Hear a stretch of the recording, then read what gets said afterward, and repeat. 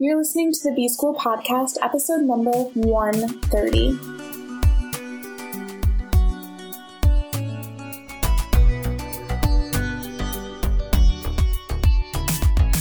Welcome to the B School Podcast. I'm your host, Taylor Elise Morrison, and I'm sharing my journey of learning, unlearning, and growth in the hopes that you can do the same. This week has been a mid-year check-in, and I wanted to do a little bit of case study around what if your goals, resolutions, intentions change? How do you deal with that? And I can share because mine have changed. So at the beginning of the year, really since I quit my full-time job, I had this idea of hashtag self-employed 2020. I'm going to be self-employed at some point in 2020. And that has shifted because I realized that, yes, I could get to the point of self-employment in 2020, but the business that I was building, the way that I was building Jubilant was based on retainers and hourly rates. And when I worked those hours, then I got paid. And there's nothing inherently wrong with that, but that's not, when I looked at my values and the type of life that I wanted, that's not really the life that I wanted to build. I didn't want it to feel like I had to be on the clock and I couldn't rest, because if I didn't rest, then I'm not building these hours. And then if I don't build these hours, then I can't pay my bills. That's not what I wanted. I didn't want to create another job for myself, and that's essentially what I was doing, was creating a job. I was creating self-employment, a job for myself. And what I'm realizing, what I actually want to build is more of a business for myself, where it's something that I get to work on and in, but it's not just me working for a bunch of other people.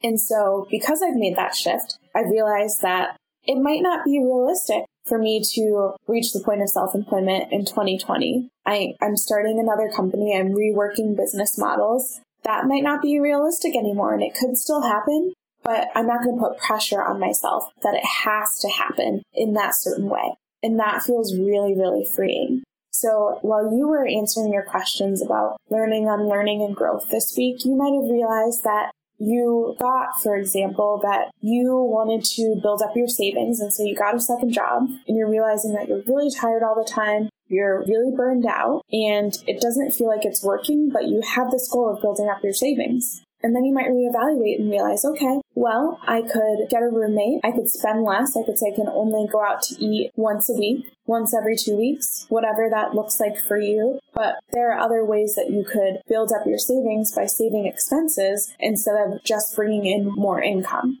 So when you look back at your goals, your intentions, your resolutions, whatever you've called them, first check in and see if you're still aligned to them. When I looked at Self-Employed 2020, I'm not really trying to employ myself in the sense that I don't want to be giving myself another job where I have to be somewhere from 9 to 5. I want to build something that has a lot more flexibility than that, and that's going to take time. So I didn't feel aligned to it, so I created a new intention, and it's really about building a lifestyle that's aligned to my values, where there's a lot of space and freedom and flexibility. So I set a new intention for myself. And if you look at your list and something just isn't clicking, rewrite it, write something new. That does feel aligned. And if you read it and the sentiment behind it still feels right, but something isn't clicking, check in with your methods. Like that example of the building up your savings. Maybe the getting a second job wasn't working, but you could easily get a second roommate, or you could easily cut back on an expense that isn't necessary that you've just been doing on autopilot. So change your methods if you need to. I just want to give you a blank permission slip to know that it is okay to switch things up. You don't want to keep walking in the wrong direction. So if you realize that it's the wrong direction, don't just do it out of principle because you said in January, which is so arbitrary anyway, because you said in January that you're going to walk in this direction. If you know now that it's the wrong direction, stop and create a new path.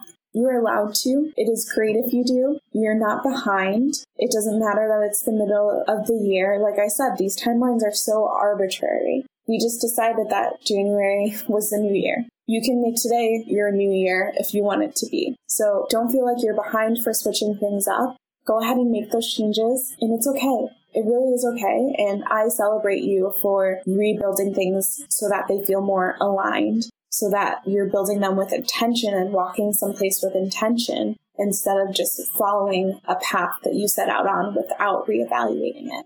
So please take some time this weekend, if you haven't this week, to really reflect on what you're learning, unlearning, and how you're growing. And then reconcile with the path that you set out on for 2019 and see if there are any shifts that you need to make. Don't be afraid to take those shifts. Like I said, there's no shame in shifting. Do it with confidence, do it with a sense of celebration, and be proud of yourself for being in tune enough with your mission, your vision, and your values to recalibrate. Seriously, I'm so proud of you. Thank you so much for listening, and I will be back in your earbuds next week.